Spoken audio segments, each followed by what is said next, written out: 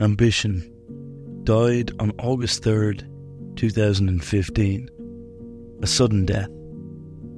I buried ambition in the forest, next to distress. They used to take walks together until ambition pushed the stress off the embankment. Now they put a bracelet around my father's ankle. The alarm rings when he gets too close to the door. His ambitious nature makes him walk to the door a lot. When the alarm rings, he gets distressed. He remembers that he wants to find my house. He thinks he can find my house. His fingerprints have long vanished from my house.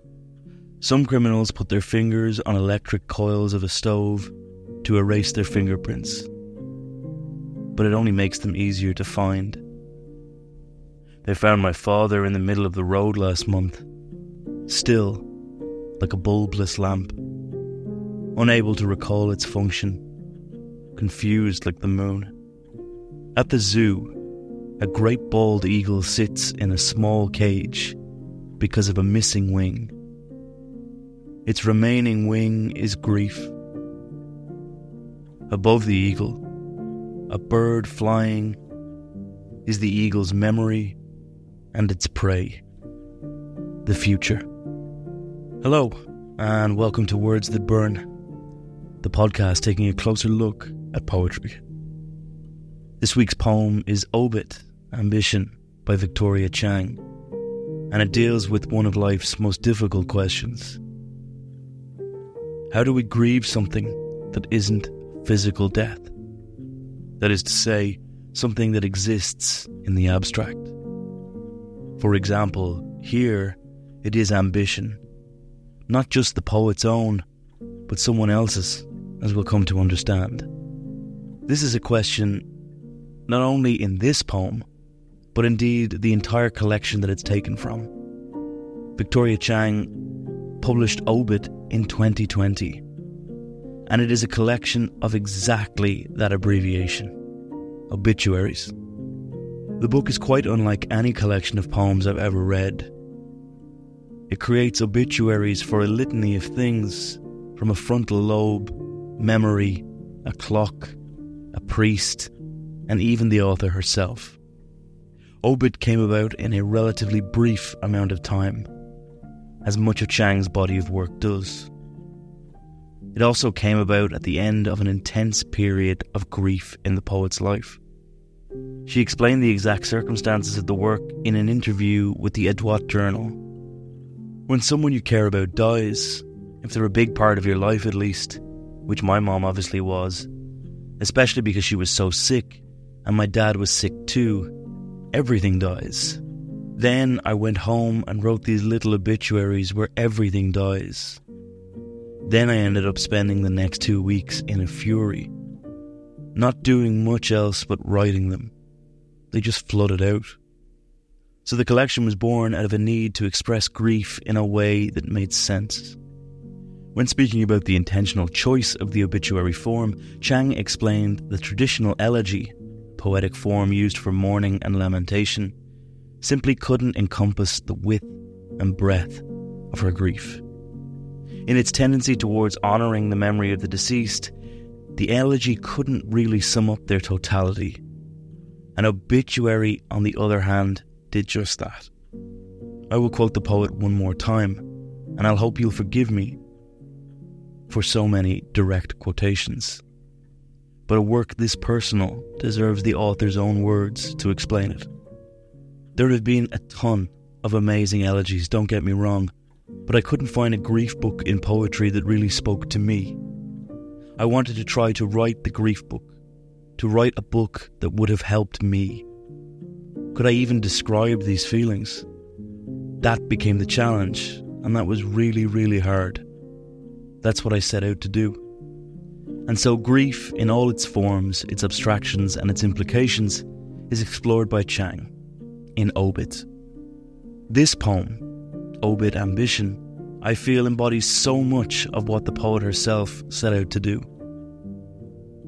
Before we jump into our analysis of the poem, I've got a favour to ask. If you're enjoying the episode so far, or if you're a long-time listener, please consider leaving a review on whatever platform you listen on. It really does help the podcast get out to more people. With that being said, let's take a closer look. For the sake of convenience, I've split the poem into 4 sections for analysis. The first section, like so many obituaries, establishes the circumstances around the death. Ambition died on August 3rd, 2015, a sudden death. I buried ambition in the forest, next to distress. They used to take walks together, until ambition pushed distress off the embankment. The word ambition is treated like a name and thus like a person. The death date chosen by Chang is no arbitrary choice. August 3rd, 2015 is the date her mother passed away. It coincides with the death of her own ambition. This, at first, might seem a bizarre correlation. Why would her own ambition leave her with her mother's passing? It is because her mother instilled ambition and a strong work ethic in Chang herself. Once again, she speaks about this in her interview with the Adwat Journal. My mission in life, my mother gave it to me, was always to be really successful at whatever I did. Work harder than everyone else, do the best you can, and just go, go, go. Mostly because it's a good thing to be ambitious. And so now, in the wake of her mother's death, the mission, as it were, has changed. Chang continues the first section in the style of many obituaries, giving details on the burial. We know that the poet herself has buried ambition, next to distress. That line is a possible hint that in order to be successful, Chang felt she had to surpass any sense of upset or emotion, to be ruthless, as it were. This theory is lent further credence when we discover that it is ambition who made distress meet its end, even though they had once been friends of a sort. I feel it's very important to note that both ambition and distress have been anthropomorphized to some degree here. They take walks, they have friendships. Recognizing this helps us to make sense of the surreal interplay of emotion that is happening within the speaker while they are talking. In that way, we see that Chang is succeeding in her goal of communicating grief. From there, the poem changes direction sharply, shifting from the speaker's inner world to a focus on other people in their life, in this case, their father. Now, they put a bracelet around my father's ankle. The alarm rings when he gets too close to the door. His ambitious nature makes him walk to the door a lot. When the alarm rings, he gets distressed. He remembers that he wants to find my house. He thinks he can find my house. His fingerprints have long vanished from my house. Here, another's living ambition is introduced. What's more, a living form of distress is also present. The imagery of medical equipment and confinement are shown to us. The bracelet around the ankle immediately conjures one of 2 images for the reader. 1, the morbid image of the morgue. Or 2, the imprisonment of an ankle monitor. The next line makes it clear which one it is. The alarm rings when he gets too close to the door. We are not certain just yet of why he is confined. We do know that his ambition is alive and kicking, however, as he walks to the door a lot. Each time hopeful that this time he will succeed. Unfortunately, upon each failure, he is left more and more distressed. From here, our speaker gives us some clue as to what is really going on. He remembers he wants to find my house. He thinks he can find my house.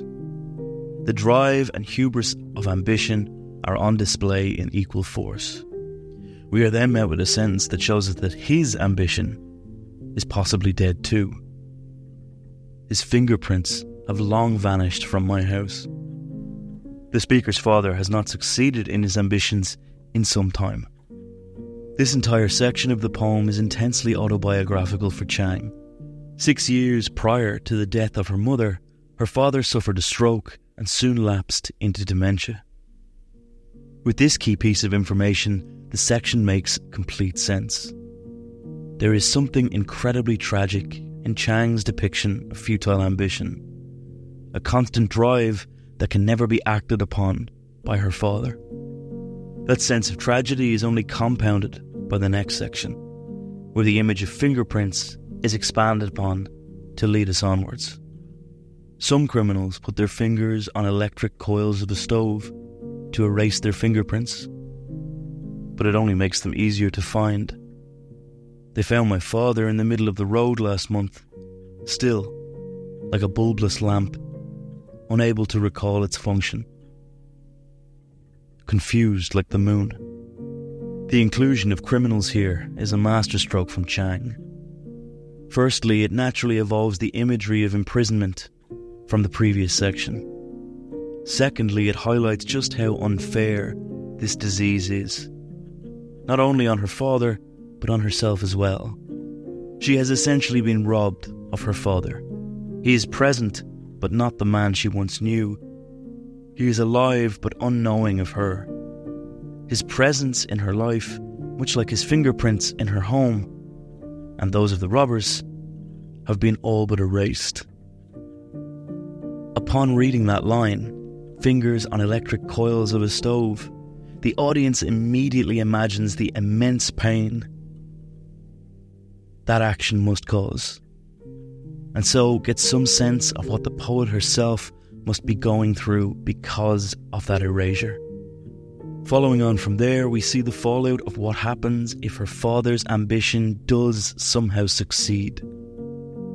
They found my father in the middle of the road last month, still like a bulbless lamp, unable to recall its function. Once again, Chang effortlessly ties imagery together.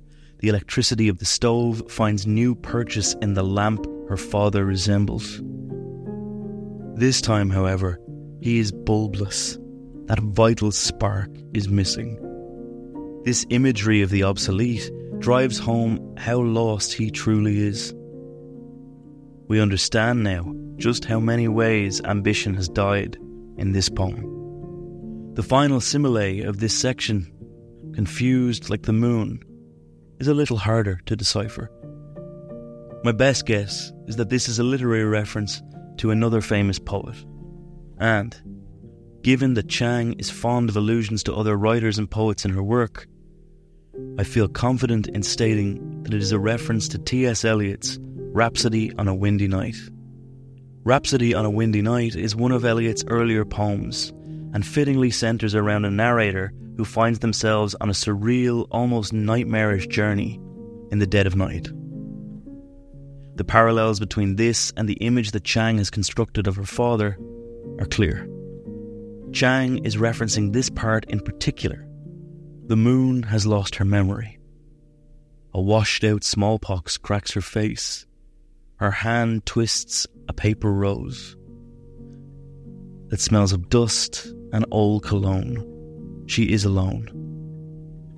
Eliot's poem is one of memory, erosion and loneliness, and it's hard to imagine a more suited source to draw inspiration from for Chang here.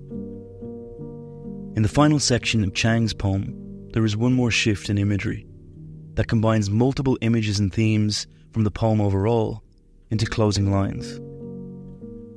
At the zoo, a great bald eagle sits in a small cage because of a missing wing. Its remaining wing is grief. Above the eagle, a bird flying is the eagle's memory and its prey, the future. It's hard to imagine that Chang isn't creating a metaphor for her father here, a once powerful man, at least in her eyes, who has been laid low by affliction.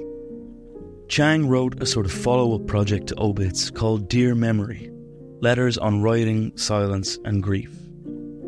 This project contained, as you may have guessed, a series of letters to those the poet has lost. It is incredibly well written, poignant and frequently devastating.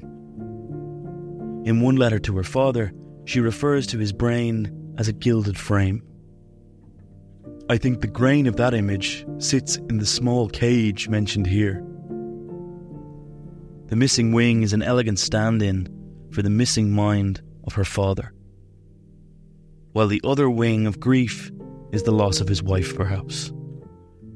The bird flying above the eagle is a memory just out of reach, something that all the ambition in the world will not allow the eagle to catch once again. The further reference to that bird as prey shows how dementia can twist the memories of the sufferer, warping them. Finally, the bird is the future for her father, one he will never truly reach. There is a tremendous weight to OBIT ambition. Victoria Chang has succeeded in giving voice and form to her grief, at least to my mind. She perfectly encompasses the 1,000 little ways we can mourn and grieve someone or something in this poem alone. And it is far from unique within the collection. Chang manages to find so many ways of expressing the loss of so many things. Every time she does so, it will sit with you long after you've read it. In a world filled with beautiful elegy and poems honouring the dead, I feel that Victoria Chang is one of the first to actually grasp the myriad ways our grief can cut us. Not only for those who have left us, but for those who remain as well. What did you think of the poem? As always, this is my interpretation, and I'd love to hear yours. If you'd like to get in touch with me, there are a few ways you can do so. You can reach me directly by email at wordsthatburnpodcast@gmail.com. You can get in touch through the podcast website, www.wordsthatburnpodcast.com. I'm on Twitter or X at WordsThatBurn. I'm on Instagram at WordsThatBurnPodcast and TikTok at WordsThatBurn2. If you'd like to read the script for this week's episode, complete with citations and sources, check the Substack link in the description. If you enjoyed the episode or know someone who might, consider sending it to them directly or leaving me a review wherever you listen. Words That Burn is written and produced by me, Benjamin Colopy. Thank you for taking the time to listen to the podcast. You'll hear from me again soon.